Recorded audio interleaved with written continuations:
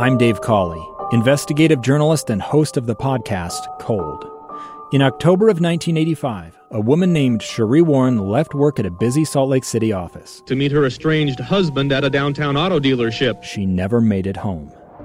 Sheree's car surfaced weeks later in Las Vegas. In the parking lot of a hotel casino. No one knows how it got there. Strange. It was strange. Both Sheree's estranged husband and her boyfriend raised suspicion for investigators. I kind of thought that he might have done something. But no arrests were ever made.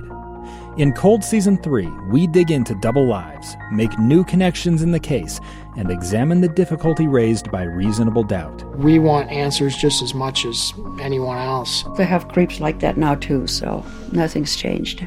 That's the new Cold Season 3, The Search for Sheree, now available anywhere you get your podcasts. Inside Sources.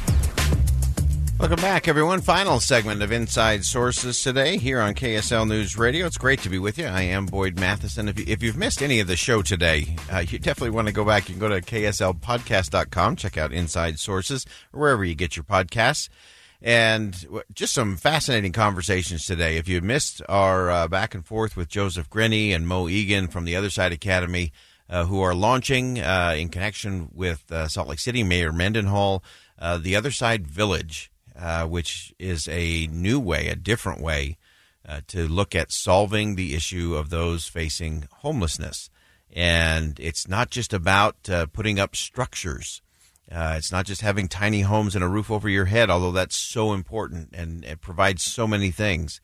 But it's about being part of a community and part of a village and part of a culture with strong values and work ethic, where people know that they're going to provide for themselves. And work together to achieve common goals and to lift each other. It's an extraordinary thing. It is the Utah model at its finest, doing things the Utah way. Doesn't require government funding, but it requires a whole host of individuals who are willing to step up and say, I'm in, all in. And so often when we look at these kinds of things in our communities and in our country and in our individual lives, for that matter, or in our businesses, our occupations, we often hit that moment where we feel like we hit the brick wall. We've all experienced that. You feel like you're doing well on something. Maybe you're working on a goal to lose some weight, or you're working on a promotion, or you're trying to deliver something for your community, and then you just hit that brick wall. And it's an interesting phenomenon.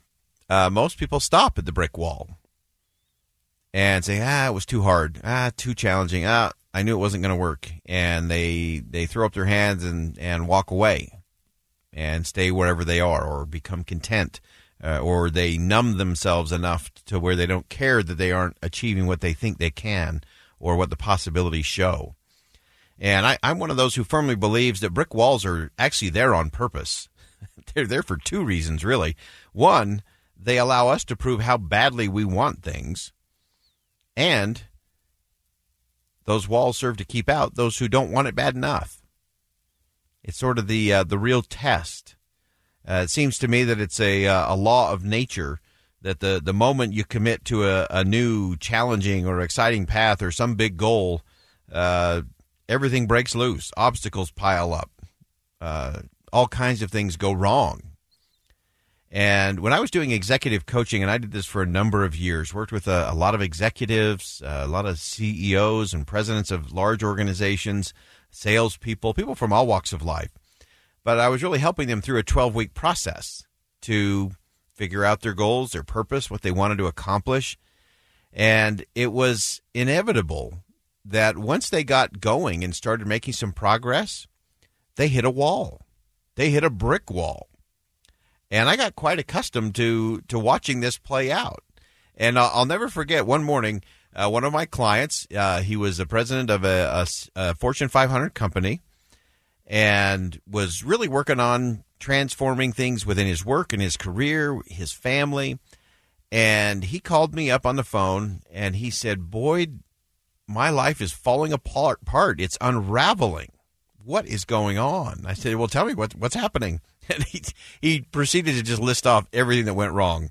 A shipping problem with a critical order for a crucial customer just fell apart and fell through. He had problems at home. He had problems in his community. His car blew a tire. It just was on and on and on and on.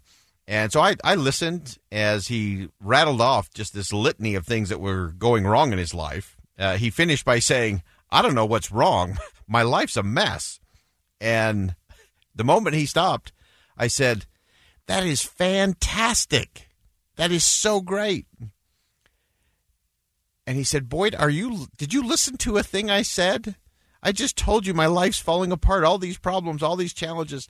And I said, no, that's fantastic. It proves that you're on the right path. You just hit the brick wall. This is just a test. And that's always been my experience. When you're trying to change something significant, that is not the path of least resistance you're on.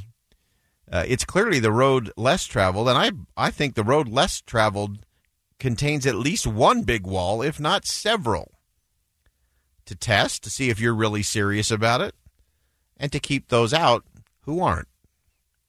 But you have to be ready for that. It can be jarring. It can be discouraging and frustrating. It's easy to just, throw up your hands and say, forget it. I knew it wasn't going to work. But when you push your way through, when you bust through the brick wall, then you really gain some momentum because you've become fully committed. And all kinds of opportunities, all kinds of resources, all kinds of connections begin to emerge as you break through that wall. And so as you do that, it's a warning. Be prepared. If you're going to do something big out there, just be prepared. There will be a brick wall test to see if you're serious. And then what are you going to do? That's the real challenge. Because the other thing that we find, again, whether we're trying to solve a big problem, whether that's through our community, whether that's in a business, whether that's tag teaming with government and its role in solving some of these things, we have to make sure that we're getting a combination of things. One of my favorite quotes is from The Art of War, and it says, strategy without tactics is the slowest route to victory. But tactics without strategy is just the noise before defeat.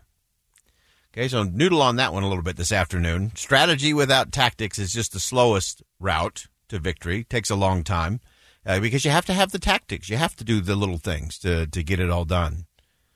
But tactics without strategy is just the noise before defeat. And I can't tell you how many businesses and organizations I've been inside that was all tactics all the time. A lot of motion, a lot of commotion, but not a lot of forward movement. And so it is just the noise before defeat. And so when it comes to winning in business, in life, in politics, in any area, you got to have that important connection between strategy and tactics. You can't just have big vision and not do anything, nor can you be so obsessed on just doing tactics that you don't have any vision or strategy. You have to combine the two. And when you combine the two, that's when you can actually break through that brick wall and actually get some things done. So strategy and tactics will help you to have real impact, real results, and enable you to move forward in a positive way, in a significant way, whatever you're working on, individually, community, or for the country. We have to have a combination of these things, and we have to be willing to push through and to recognize that, yes, government has a role, but in the end, community solutions are always going to be best. Watch The Other Side Village. It is the Utah model in action. Great things ahead. Watch for that. Thanks for joining us today on Inside Sources here on KSL News Radio. I'm Boyd Matheson. And as always, as you go out into the world today, see something that inspires, say something that uplifts, and do something that'll make a difference. 2 years ago, Americans watched in horror as a crisis unfolded at the Kabul airport. There's desperation and anguish. More than 80,000 Afghans have since arrived in America, but this story is still unfolding. I'm Andrea Smartin. In my new podcast, Stranger Becomes Neighbor, we'll find out what happens to these new arrivals in our communities Who would help our newest neighbors? Follow us at kslpodcast.com, Apple Podcasts, or anywhere else you listen.